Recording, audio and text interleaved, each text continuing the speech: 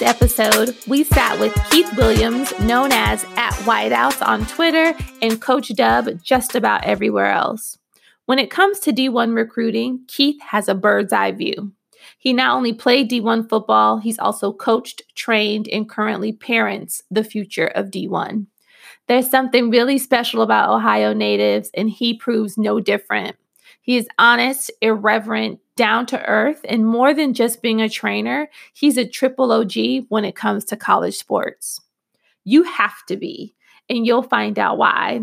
This interview actually starts a little differently than our previous episodes. It starts with a conversation he and I were having about his son being recruited as a Division I athlete while he was coaching at a Division I university. You're going to love hearing what he has to say and the uncommon ties that bind. What you'll find at the end of this is that truly no two paths to a Division I scholarship are alike. So you were talking about your son and how you started as a parent with him in the process. Now you knew the process because you were a D1 athlete. So you really know it from all sides. You were a D1 athlete. You had coached some. You probably had some relationships. How do you step out of that? Tell us about that with your baby. Well, when I knew about it, when my son was in 9th grade, I was coaching at Fresno State at the time. So I was actually, coaching D1 at the time. And so, but like I said, when he looked like he had a chance, I knew that I was going to just keep him grounded and take it day by day from day one. I knew that. I knew I would never compare him to another child. I never would compare his process or his future or his, possibilities to anybody else. I knew it was going to be individualized based off him and the way his life was going and the way his particular process was going. So my wife and I, we maintained that from day one. That was never going to be a question. Why did you wait for him? Why was that important that you waited for him to develop on his own path?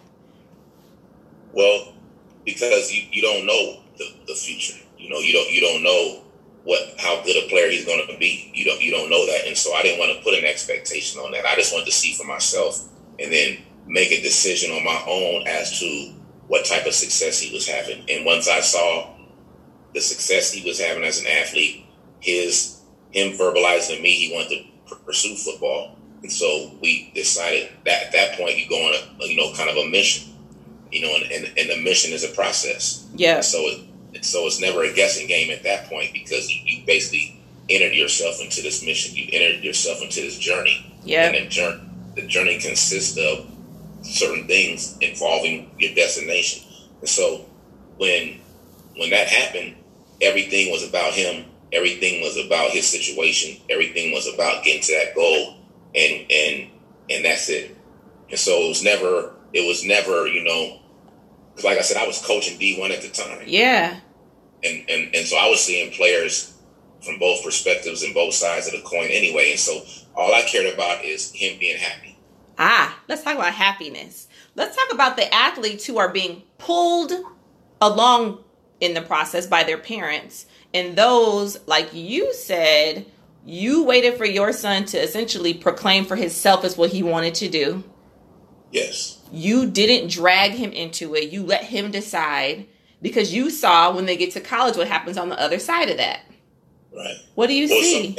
And also parents, it's unfortunate, and I don't think they do it directly or intentionally sometimes, but the parent lives vicariously through the kid. Right. And so that in itself indirectly puts expectation, unnecessary expectation on the child that he didn't even ask for, because the parent is living vicariously through the kid. The parent looks at themselves as a D1 athlete, and their child may not even be. But the parent wants them to be so bad because the parent wants to experience that. Because the parent didn't get it. And that's the thing. So I think I hear so many different stories around the single mother. Single mother, right? Those are real stories, though. I was a single mother. I get it. Except for here's the part that I don't get. They go, he has a single mom and she don't know and what's she gonna do? Except the truth of the matter is it's a bunch of daddies out here who don't know either. they've played as much D1 football as that single mother. And if she just knows how to ask the right questions and be just comfortable asking hard questions, she can help her baby navigate the process a little bit better. Not necessarily having to rely on the predators that jump on board when they see that you're the single mother, right? And they just want to help the baby. Well, guess what? I tell moms, sis, you don't need no help. You don't need no help. Ask the questions yourself. It's okay to be deemed confrontational. It's okay. I mean, if you do it in the coach's office, don't act crazy now. But like, it's okay to say, I don't understand what's going on. They're not doing that. Don't listen to the dudes in the stands. Ask them what D1 university they went to or what coached at before you start listening to the boisterous parent who think they know everything in the stands. Don't let that come into your household. Find out from somebody who actually has experience, because you might find that you and that parent are on level playing field. Like, right. Well, what happens is, I think you're right about that part, but the single mom who acts the way you just advise single moms to act is rare. Yes, they are. Yes, they are. And the dad who didn't, because you feel like you're getting single mom profile right now. I understand that. Listen, I got single mom profile. I got the oh, we got it, pat on the head, and the like, please, the eye roll. I got all that.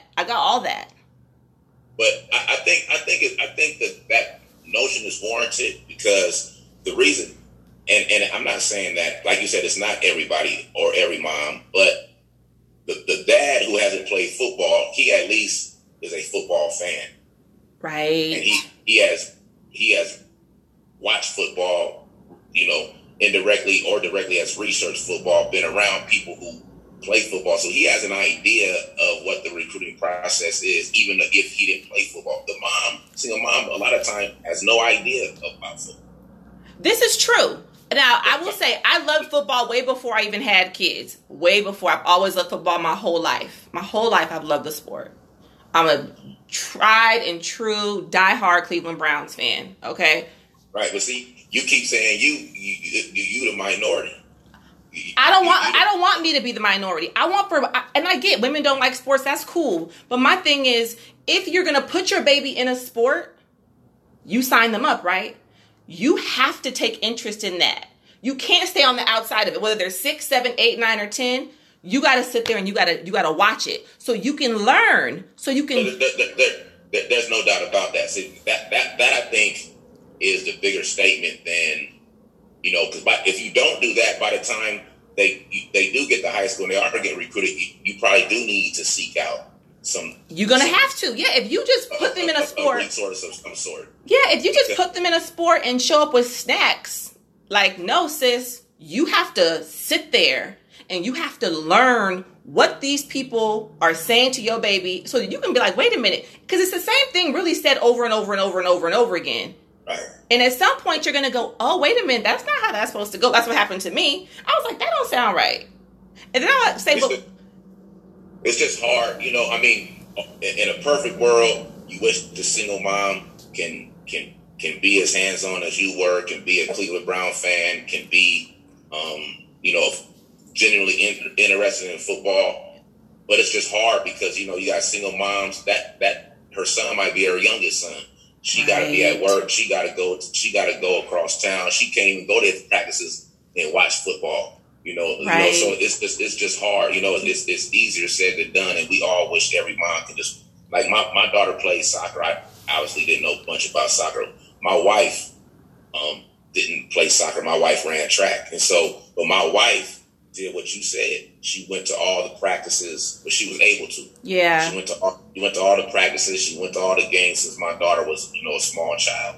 And so by the time my daughter got in high school and it looked like she was going to start getting recruited, my wife knew all about soccer. She knows, to this day, she thinks she's a soccer coach. She knows, That's my girl. That's my kind of girl. I think I can coach football. I really do.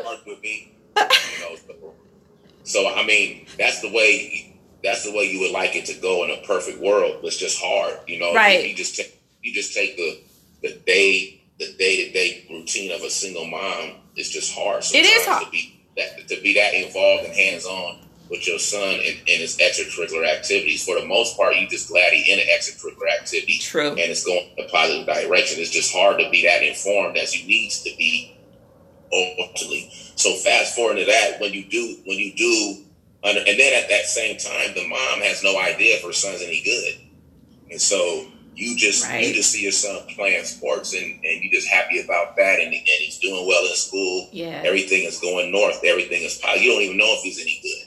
And then by the time you figure out he's any good, you say, damn, I better get serious now. And now you're kind of behind in terms of your understanding. And so if at that point, I think that at least in the process, if you can, that's why everybody's story is unique, like we're saying, because it's all based on the people around you, the resources you have, the ability to get in contact with certain people that you trust, because you can know somebody, but you may not trust them.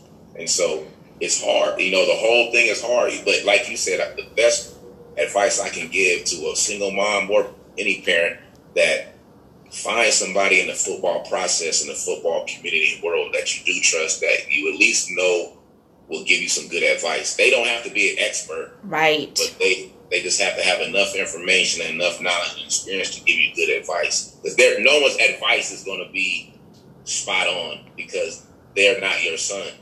And they're not you. And they don't have, right. And they're not you. So nobody's advice is going to be, exactly word for word what you should do. But at least it'll give you another perspective and maybe another piece of information to help you make the decision you ultimately going to make with the child. And I think that's the best case scenario, because other than that, like you said, you're just going to be guessing. Yeah, because, that's our hope as a company. Our hope is that just having a company that kids can affirm to, that parents can affirm to, that we could be a resource for all the parents, all sports. Because there are so many of us who work, parents who are in school and working, parents who have younger children, parents who are doing it by themselves, kids being split between households, custody things, all kind of different things that are happening in this tiny window of time in which you can be recruited. Right. In this tiny window. It only happens one time in a baby's life.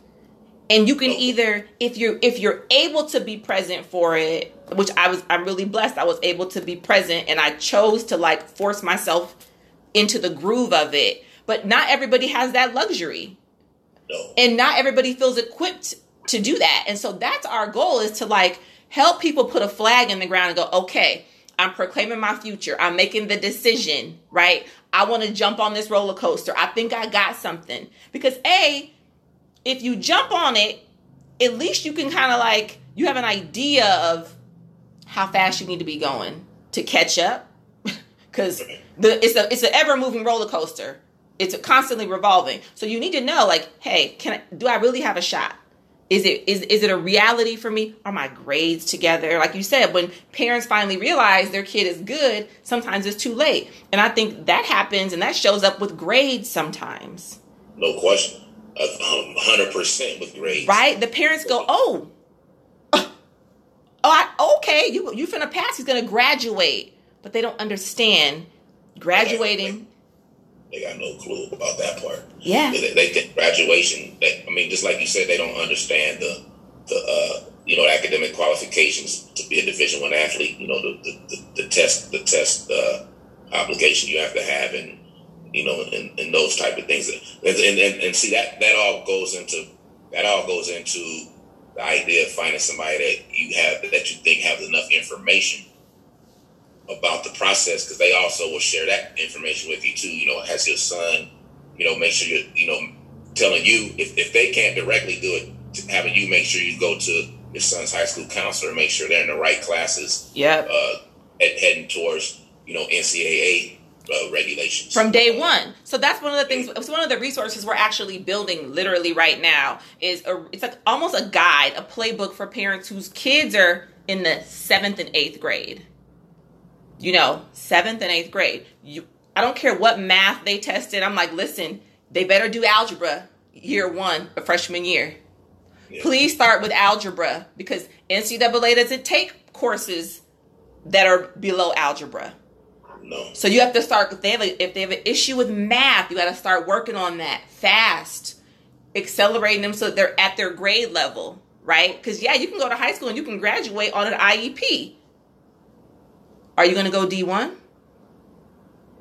You need those classes. You can't use those classes in NCAA.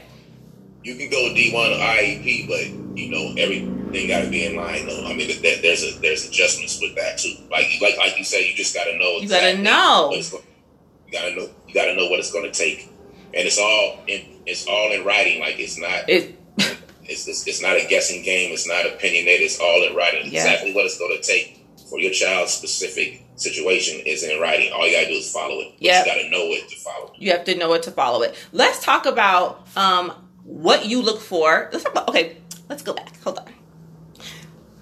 Turning my Cadillac around. So, okay. Coach Williams coaches wide receivers. Wide receivers are awesome. My son was wide receiver. Yay for wide receivers. But everybody knows that I love a DB. Okay. Tell us what a D1 wideout looks like.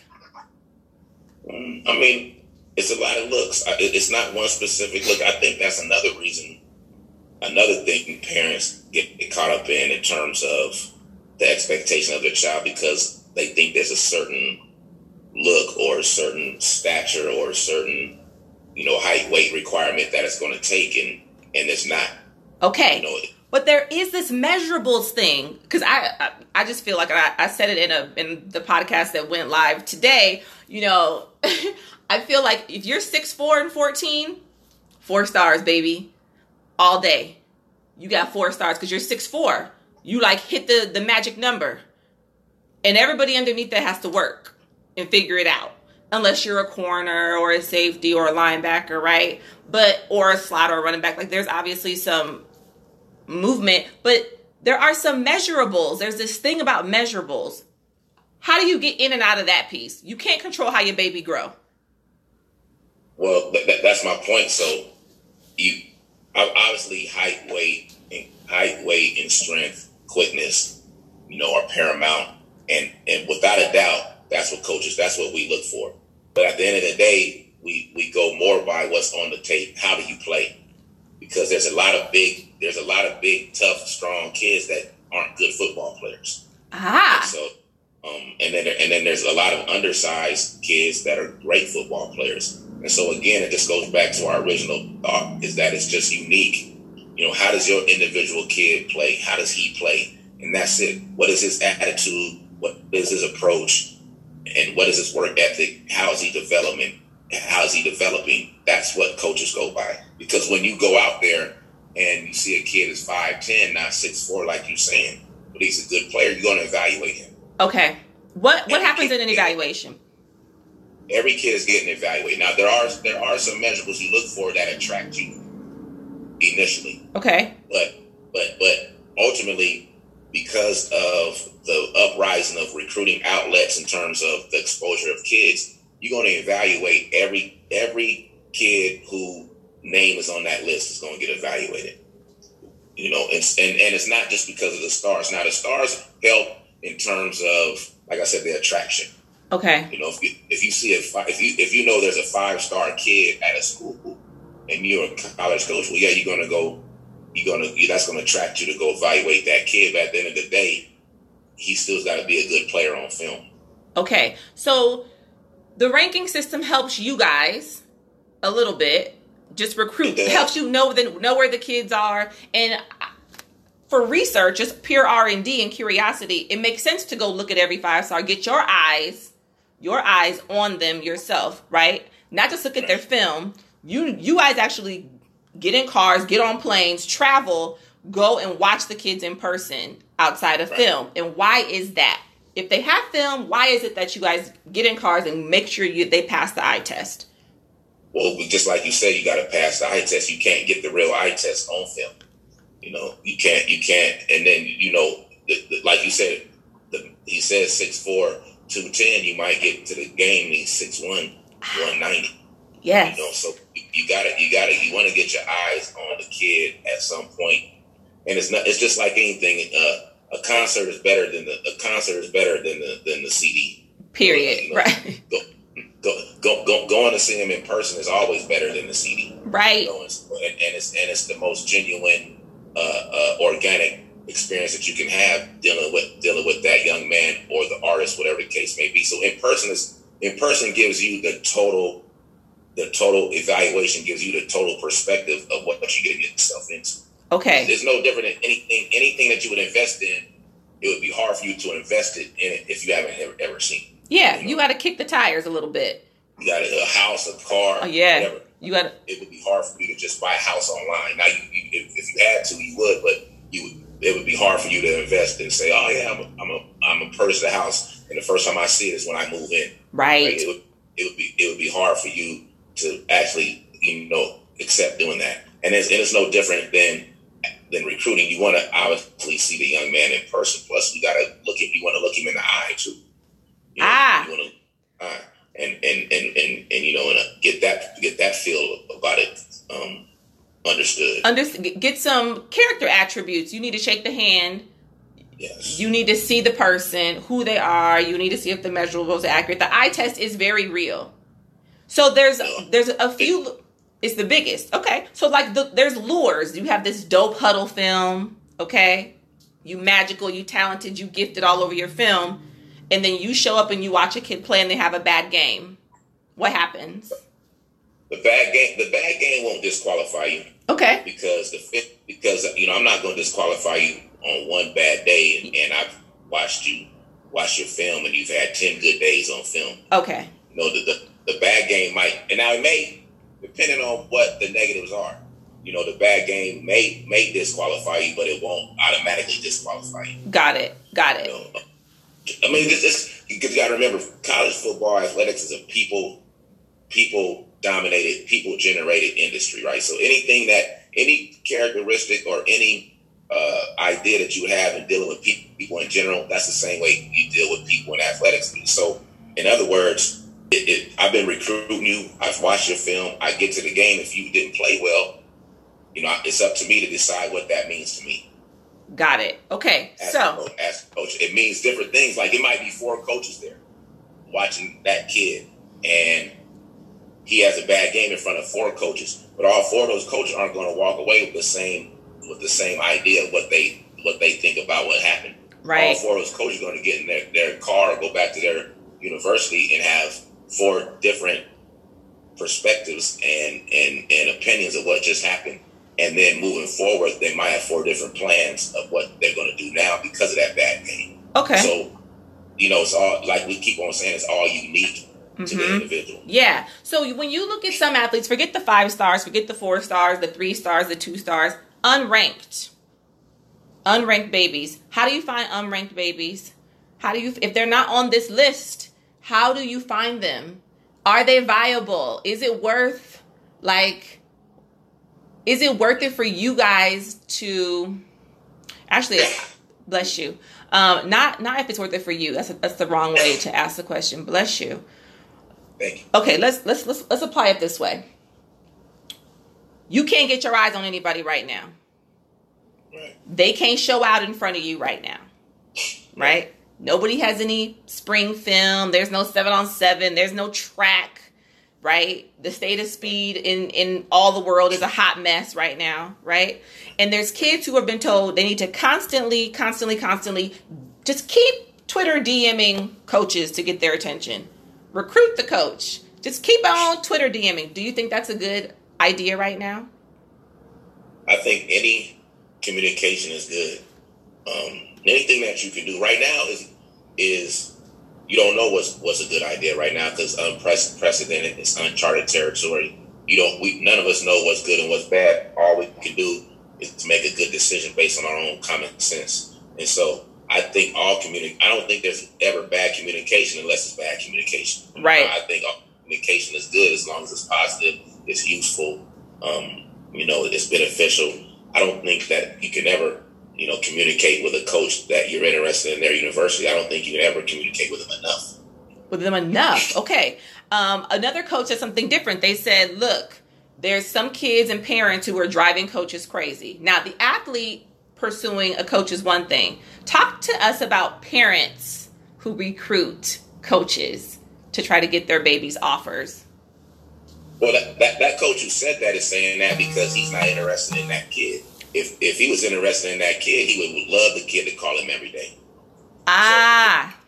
So of course, if you're not necessarily as interested in that kid, you don't want his mom calling every day because you don't even. I mean, you don't want the kid. So yeah, of course, in that case, it is too much communication is negative. But how does a parent know when it's too much? How does a parent know? Like, you've given my kid the wink, you gave them, you've indicated that you have some interest. I want an offer for my baby. Well, you'll know when the offer don't come. You'll know that it's that. I mean, you don't have to be Einstein when he don't offer, then you know that. I mean, like I said, it's people. Coaches are people. The parents are people. The kids are people. Everybody people. Using the same brain that you use for when you go buy a car, when you go buy groceries, when you get married. Yeah. Have a roommate. You're using the same mind as you use in the rest of your life. So if a person don't offer you at a certain point, they must don't want you. They're not. Oh, so parents need to understand that they can also be turning coaches off, though, right? You might like an athlete, you might think they're okay, but the parent. You will never turn off a coach who likes your child. Oh. Never. It don't matter. They'll tolerate you. They'll deal with you. 100%. 100%. They'll deal with you and your drama and your BS 100% of the time if your baby is good enough. Correctamundo. Wow. Oh, that's not even a hard answer. If I like your child enough, then because a coach, I mean, it's like a coach knows how to communicate. Because this is what happens. If I like your child enough, I have expressed that to you, so you're not gonna bug me. The child that you like enough, you've expressed that level of interest to the kid and the parent, so that parent not ever gonna bug that coach that much. You're right. You already got an understanding. I like your child. You're right. I'm acting like I like your child. You see that I like your child, so you don't need to bug me. Our communication is normal. Right. The parent who bugs the coach is not getting that same attention from the coach. They trying to bring that attention out of the coach. So that's the parent who, if you will, bugs the coach, so to speak. Is that coach is not reciprocating the same level of attention and interest that the child and the parent has in that university. Wow. So that's where the term bugging the coach or whatever the case, that's where that comes from. But if the interest is mutual, then just like anything else, you're not gonna have to bug the coach. Y'all gonna be bugging each other. Right. Interesting. That's spot on, actually, based on everybody I know, everyone's experience. I don't know any parents who bugged the hell out of coaches who knew that coaches, were into their kid. But let's talk about the coaches that are into your kid when they're in high school, and then the baby gets to campus and things change when they get to campus. Because so many things have changed, right? They've been taken out of their household, right? They've left home for the first time. They're being told immediately when they leave that they are a man or a woman, and they have all these freedom to make all these choices, except that isn't accurate, right? They lose their damn mind half the time, right? And the other half of the time, you just hope that they're making their way, doing the best they can to forward progress towards their degree or towards, the best possible exit. Right. You saw from the inside some of the things that happen with boys that play football at the Division I level. Tell us about that. What did you see? Well, first of all,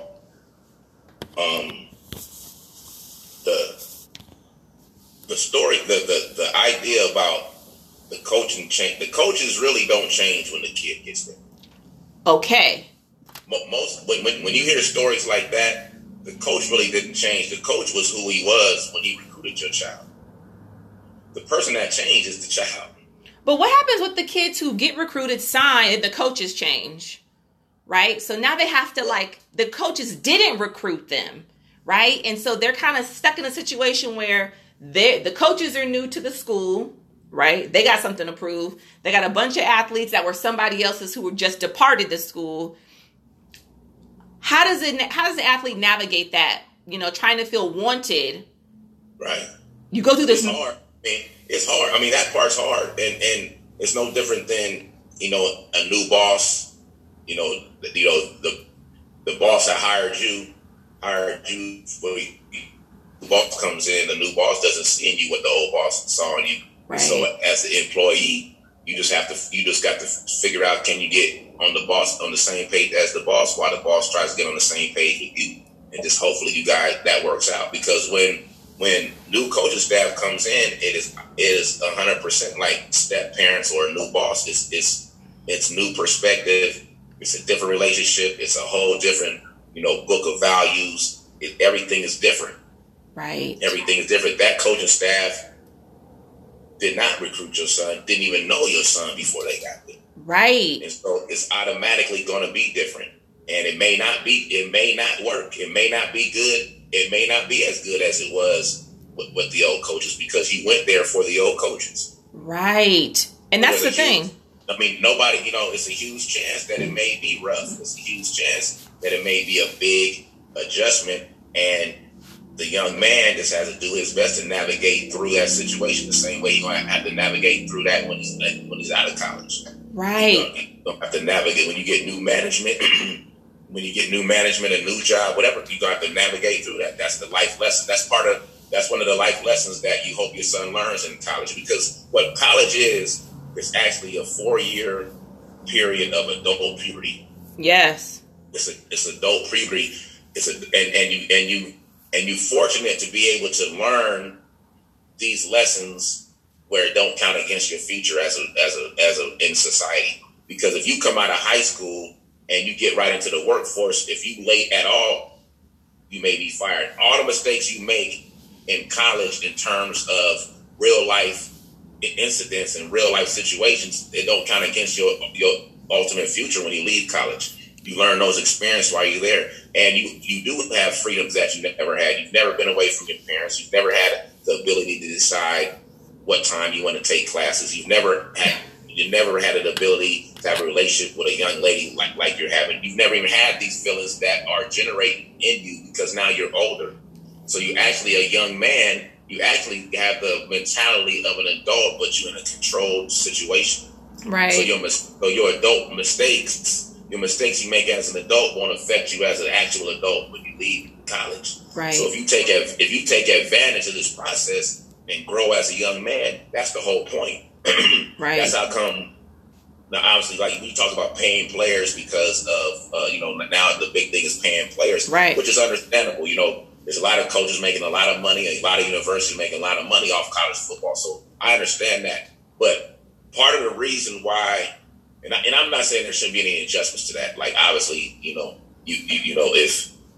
if school A is making $150 million and 90,000 fans have on one player's jersey, then maybe that player should get a couple of dollars. I understand that idea and I get it, but part of the amateurism structure is to have the young man understand financial planning, time management. So you're not supposed to have $1 million in college because then you won't know how to do that when you get out of college. Yeah, but here's the deal. I feel you, but I'm also like this.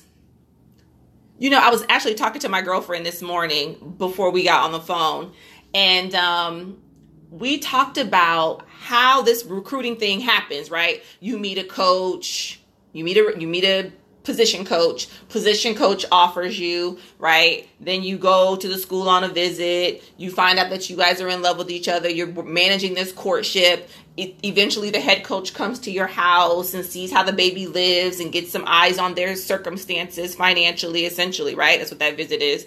And then you sign a piece of paper and your son goes off to that school. You sign a piece of paper that says NCAA at the top of it, but you meet nobody from the NCAA. There's no NCAA representatives. College coaches essentially act as agents for the NCAA, right? You act as an agent of a subsidiary of the NCAA. And you aren't contractually obligated in the same way to the school. And I feel like because of that, because it's a separate organization, despite whatever contractual obligation the schools have as business entities, they can pay an athlete. I'm signed a separate contract to this organization to play a sport at this school. Why can't you afford me the opportunity to earn some income? Now, there's a rule. I actually wrote it down. Where is it? Where they do now essentially pay athletes this, like, they pay them a little stipend to kind of check. What is it called? They pay them some little money that lets like a living expense kind of check. Yeah.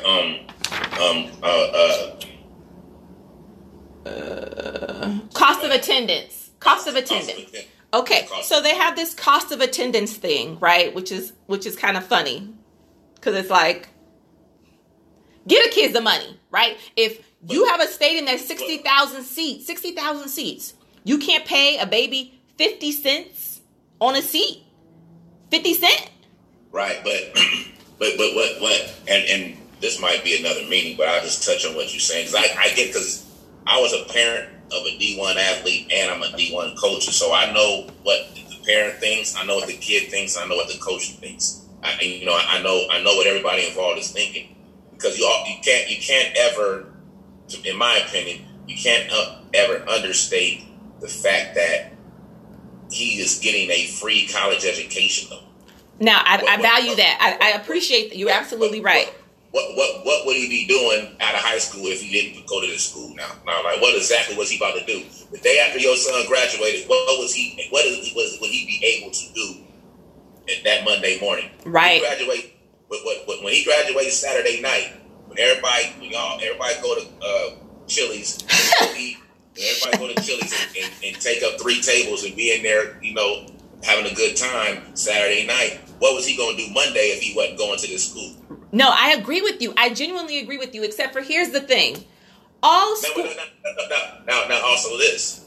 The 60,000 people that at the stadium, are they there to see him?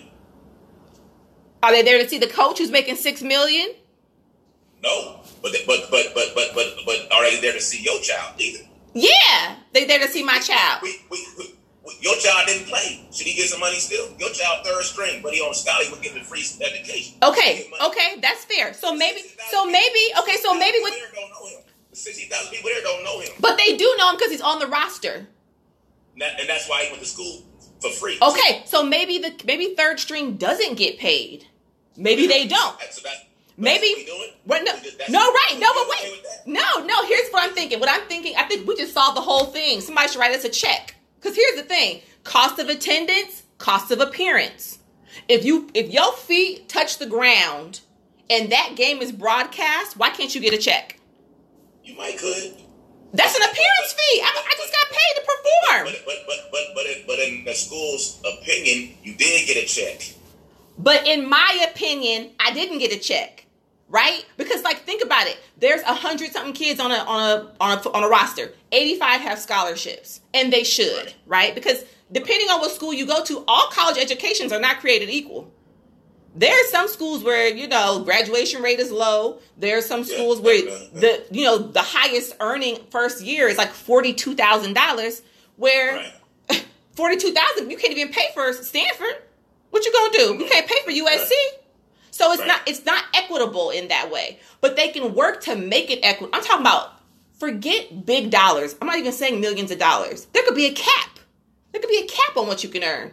But appearance fees, if my baby's playing on television for you. No, I agree with that. I agree with that. I'm saying the struggle. I agree that because they're about to come out with that whole that whole structure in about maybe a month, maybe this week. Yeah, the NCAA has been working on that this whole time, because, like I said, if you go to I played with Marshall Faulk. Oh wow! State, and it was a lot of number 28 jerseys in the stands at our games. I know it. It was a lot of 28 jerseys in the stands, and so if you say, man, Marshall should get some of that money, I get that. That makes sense. Yeah. But the problem with the problem that the NCAA is having, trying to figure that out, because I think the NCAA understands the financial monsters that some of these universities are. I think the NCAA understands that point. they've been dragging their feet, one, because they don't feel like dealing with it. But the other part is, like, exactly how do we do it to make it fair? It's because you not only got to make it fair for everybody on that team, you got to make it fair for the other schools who budgets don't afford them to pay the player any more than he's getting right now. So how do we make it fair across the board for every player on that team and every school in the nation? Because now, if you don't, and if you're not careful, the small schools will never get those recruits. Okay. That's the whole point of it in the first place, right? Because I'll never go to that school because they only paying 50 cents on the seat, and this other school is paying $2 on the seat. I mean, if we went with what you said, for example, you know what I mean. So the NCAA got to figure all that out to make it fair. And then, is it just football? What about basketball? Yes, baseball. It doesn't matter. I don't care what the sport is. If your daughter plays soccer and it's 200 little girls running around with her jersey number on, she get a check for that. Okay, what if my school don't have no TV games? The internet is a hell of a drug. The internet is not when you stream games. You got to pay for that. But okay, so let me ask you this. Let's say that there's a better environment at school, at the stream school, over the environment at the ESPN school. Okay. But I'm going to the ESPN school because I'm trying to get paid. That's called capitalism. That's capitalism. The stream school ain't never going. But the NCAA, we trying to make it fair. But it's not fair. The real world, to liken it to what you said previously, is like you said you're preparing kids for the real world. That's the real world. All jobs don't pay the same. You could be an engineer at this firm, an engineer at this firm, have the exact same experience. This company might pay you $20,000 more on a year because they value you more. They have a different need for you, immediate need for you, right? That's true, and that makes sense. But I can't speak for the NCAA, but my experience in working for the NCAA is that I just think that they would like it to not get to that point. I get it. I think that they would like it not to get to where it's the haves and the have-nots. I get it. I get it. I think they don't want to just. It's already that way, right? It is right. Yeah. Based off reality, but I think they don't want to just deem it like that because now that's what we're saying. It's harder to control the athlete too because you can't give a 19-year-old. Listen, I did the best I could with my oldest son. I do the best. We all do. We all do the best we can with our kids, right? And at some point, what you say falls on deaf ears. Because what the NCAA is about to come out right now is they're going to come out with legislation that is going to allow the young man to market himself. That's going to happen. And I believe that, and they should. And they should have been did that. That's going to happen. So let's say your son is the best player, the best wideout in the nation. This DB in the nation. It's my example. So okay. I'm saying best wideout. You say DB or your example. So I'm saying wideout for my example. Let's say your son is the best wideout in the nation, and so Chevrolet wants him to come do a commercial for them, and this is legal. Yeah, they don't pay him whatever, but he got to do it. He got to do it at 12 noon. He got to tutor at 12 noon. So, should he skip tutor? Let me ask you this. Yes. Hold on, wait. No, but let me tell you why. I'm going to liken it back. No, but listen. Let me tell you. It's not skipping. You should reschedule the tutor. The same way if you had a job and you had a dentist appointment, you gotta, there's a meeting at 12 at work. But you can't make it because you have a dentist appointment. And you gonna reschedule the dentist appointment, not work. No! Depending on where you work. Listen, if this tooth hurts, I'm out. I'm not even coming in today. I'm not even going in today if this tooth hurts. Forget the 12 noon meeting. Take notes and let us sis know when she go back to work. So I thought we was going to school for the education though. That's what we said. Like you said in the home visit, that's what we said in the home visit. Hey, when I was at your house in the home visit, you was on me about tutors. Y'all got tutors? You're right. Yeah. You got tutors. But now you saying you don't even care about the tutor. Well, I don't care about the free tutor. I don't care about the free tutor if my child's going to be able to pay for their own tutor that they missed. They're going to be able to pay for their own tutoring session. When they not paying, it's the school paying. We not getting no. That child is this money he getting. He not spending on nothing. He's still on Scally. He not paying for nothing. Okay, right now they're on Scally. But if my child goes and films a Chevrolet commercial because the NCAA has a partnership that they went to pluck athletes that they wanted to work with. Okay, think about it like this. They go, Trevor Lawrence, we want you to pull up in this pickup truck. Right. We're gonna pay you $5 million to do that. It ain't gonna be that much. But I'm just saying, let's just call it $5 million. Let's say because I know they gonna try to cap it. Okay, so let's call it $20,000. Nah, it ain't gonna be that much. It ain't gonna be $20,000. Nah, because it ain't gonna be that much. That's not fair. They can't do that. I That's see. Crazy. I see. I mean, that mean that man do 5 commercials. He gonna be a millionaire. Like period. He gonna be able to tell him nothing. Bye, NCAA. Thank you. It's been real. I appreciate the opportunity. These dudes gonna be walking around. These dudes ain't gonna be able to tell him nothing. Like, watch out, man. I got a commercial about 30 minutes. Tired out here. I can't be getting too tired out here. Like, what we doing, bruh? You know what I mean? I think it's gonna be more along the lines of like $1,000, $500. That's a come up though for a college student. That's a come. If your son said I just got $1,000 for 5 minutes of smiling at a Chevy commercial, that's a come up. You do that 3 times, you live it. You're not at school to become. You're not at school to be. That's not your job. That could be that is a job. That is a job. You are leaving this school at some point. Okay, you're right. You're right. You are leaving this school at some point. This is not even your home. I tell kids all the time, "Oh, Coach Dubb, it feel like home." I say, "I don't even want it to feel like your home. I want you. I don't want it to feel like your home because you don't live here." Now listen, let me tell you, I wish I knew you 2 years ago because one of the first things my son said when we stepped on his official visit campus was, "It feels like home." And I was like, "Oh, that's a good thing. That's good that it feels like home." I just want you to feel comfortable. Comfortable, not at home. I don't want you to feel at home. I want you to feel comfortable. You don't live here. You don't live here. You gotta go. Yes. There's gonna be a point you can't come back. Right. So it's not home. I want you to feel comfortable to get done what me and your parents said you get done during this time frame. This time frame is going to begin, and there's a beginning and there's an ending. And there's a certain thing. There's a certain development that that your parents and I discussed that we want to have happen to you within this time frame. So I just need you to be comfortable for that to happen, and then you go. Right. Okay, development in college. People feel like your baby, if they don't play varsity as a freshman, it's over for them. If they don't play varsity as a sophomore, if they're not ranked as a freshman or a sophomore, it's over. It's too hard to catch up.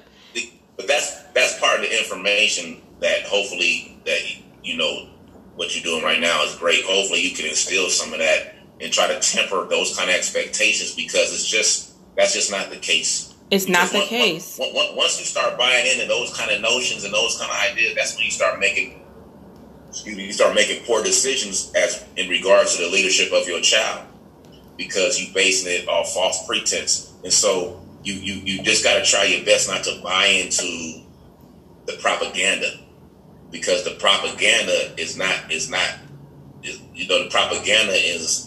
what the decisions are being based on. It's not beneficial. It doesn't help. It doesn't help you.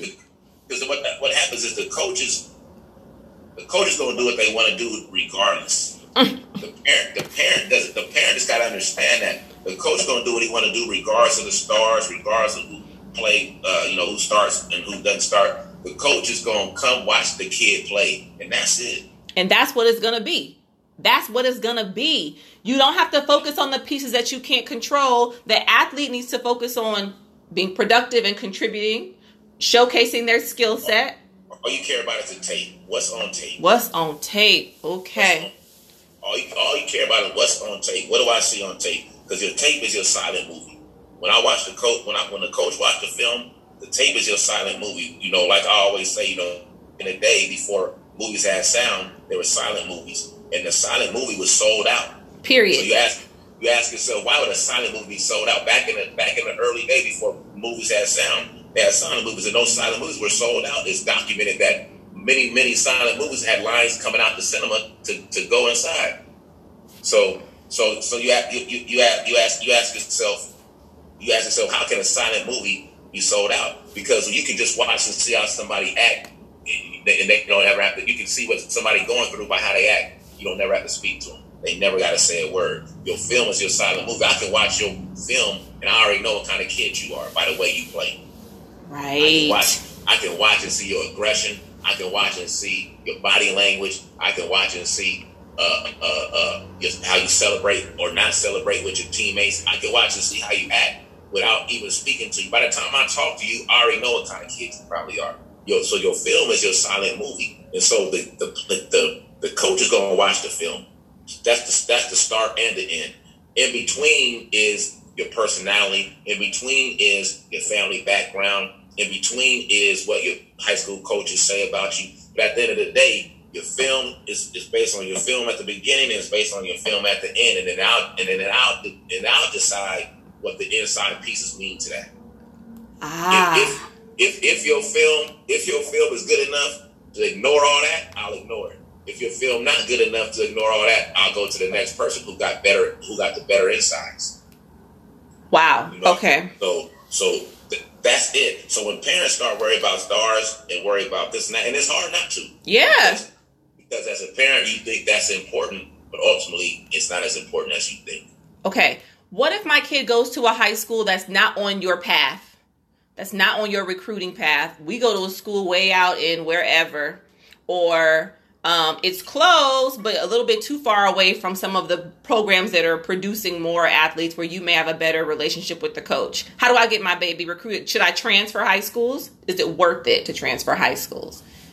I mean, like you said, if that situation is conducive for your child at that moment, for his skill set, because transfer is not bad, but like, what is he going into? Like, what is that situation? Right. Don't just transfer to Monster High School, to Monster High, and thinking your son is going to be the next one in line, because he might not be.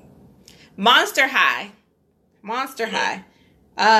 People send their kids to schools, big schools, brand high schools, and I think that can be good for them. And I think that whatever choice you make, if you make it in the best interest of your child, you just hope it turns out right. No doubt about it. But in terms of the small high school, you can still get recruited out of the small high school. The small high school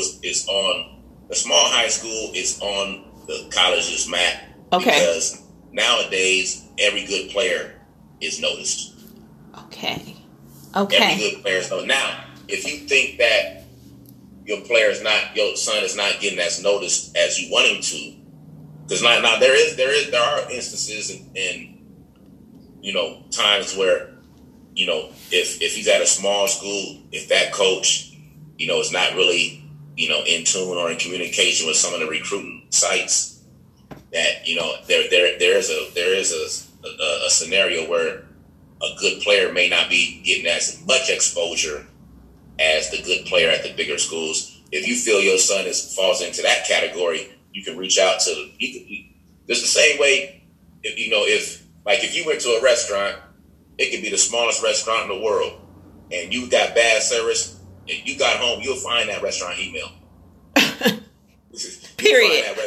You'll find that restaurant email the corporate office way in New Hampshire somewhere. Right. You'll be online looking for their Yelp review. I'm snitching on what you did to me. Okay. How the food turned out. You'll find Johnny Biscuit's email online some kind of way. You'll email the corporate in New Hampshire. So if you feel like your son is at a smaller school and he's a better player than the exposure that he may be getting because he's at that smaller school, then email some of the recruiting sites. Contact Rivals, contact 247, send his film. They'll watch it. That's what they love to do. Oh, let's talk about Rivals and 247 and the relationship that they have with D1 coaches. Oh, they have. That's the point. That's how they. That's how they make that's how they get the job done, so to speak. That's how they function, because what the athlete that they're promoting are going to the D1 coaches, and so that it would behoove the recruiting sites to have relationships with the D1 coaches, because that's where they're promoting the kid to go to in the first place. Right. And so D1 coaches have great relationships with the recruit sites. I do, and every coach does. It makes sense. Okay, but you also train athletes too, right? What are you seeing right now in terms of the landscape of wideouts? Because we know that the NFL loves a tall DB, tall, fast. You can even be a little lean. Tell us about what you see in the landscape in terms of wideouts. Are there trends that you are monitoring? What you trying to do to help your wide receivers score? What you trying to do to help them score? Come on, coach. Tell us now. Tell us. It still ranges. It's still a wide range, because once you get out on the field, whatever your attributes are, if your attributes and characteristics are at a high enough level, then you're gonna be successful, regardless of your stature, regardless of your background. If you got the right characteristics physically, the physical traits, and you got the right mindset, work ethic, and the ability to seize the moment when it's time to showcase those traits, then you're gonna have success, and you're gonna be noticed, and you're gonna be a good player. So what I do is talk a lot about mindset, a lot about dedication, a lot about understanding that commitment is not convenient. So when you commit to something, you got to anticipate that process being inconvenient. You can't resent the inconvenience. You got to embrace the inconvenient and understand that's part of the process. And so I talk more about mindset, time management, and dedication than I do anything until after I discuss that. Before I get into things physical, it's more about your mindset and your approach to the way you're going to use your physicality, to the way you're going to use your physical traits. Because guys have physical traits all the time. If you don't use them right, then it's a waste anyway. Ah, okay. So you're in Nebraska. I've never been to Nebraska, but I've been to Iowa, and I feel like they're kind of similar. Tell me about what you see in terms of talent, because what is happening in the Plain States, right? The Nebraskas, the South Dakotas, the Wyomings, that is uniquely different than other parts of the country. I think it's the work ethic to some degree. Where is it better? Is it better in the Plain States, or is it? I don't want to say it's better. I think it's less distraction than these states. Okay. I think it's less distractions for a young man. I think the parents are distracted less. I've heard every 100% of the coaches that I've spoken with talk to me about distractions as it relates to Los Angeles versus other places. There ain't no doubt about that. They said the kids. Go ahead. It's not the kid. It's the parents. I can't express enough, because your child was 1 minute old when he was born. He didn't have no attitude. He didn't know about Instagram. He didn't know about nothing. When he got introduced to this, you were his parent. Right. So it's up to you to control that part of it as best you can. So it's not the kid, it's the parent. The kid it got to go through the parent for it to get to the kid. Should parents be looking at social media? 100%. Okay. 200%. 200% parents should be looking at all the social media. Because the coach is going straight to your son's social media as soon as he thinks he's a good enough player to be recruited. So if your son got anything appropriate on there, that is a blood red flag.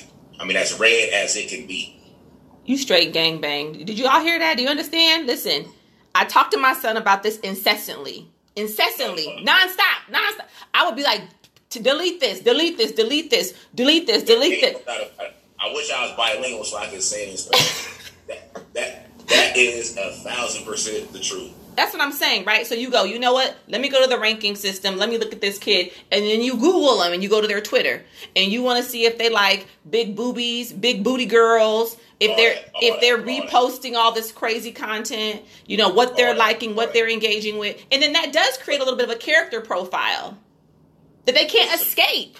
you're not being specific. You're not being literal enough. It literally happens that way. As soon as I say Johnny is pretty good, I go directly to his Twitter, directly to his Instagram, immediately, if not sooner. And I look at it, and if it's not any good, that's going to be my perception of it moving forward. 100%. 100%. If it's got any negatives on there, I'm taking note of all negatives and positives. So this wraps part 1 of our interview with Coach Keith Williams. In part 2 next week, we talk about the adversity athletes can face on campus while managing their dream D1 opportunity, why establishing a bond and close relationship with the position coach is key, JUCO recruits, paying NCAA athletes, and why no two paths to a Division I scholarship are alike. See you next Wednesday. The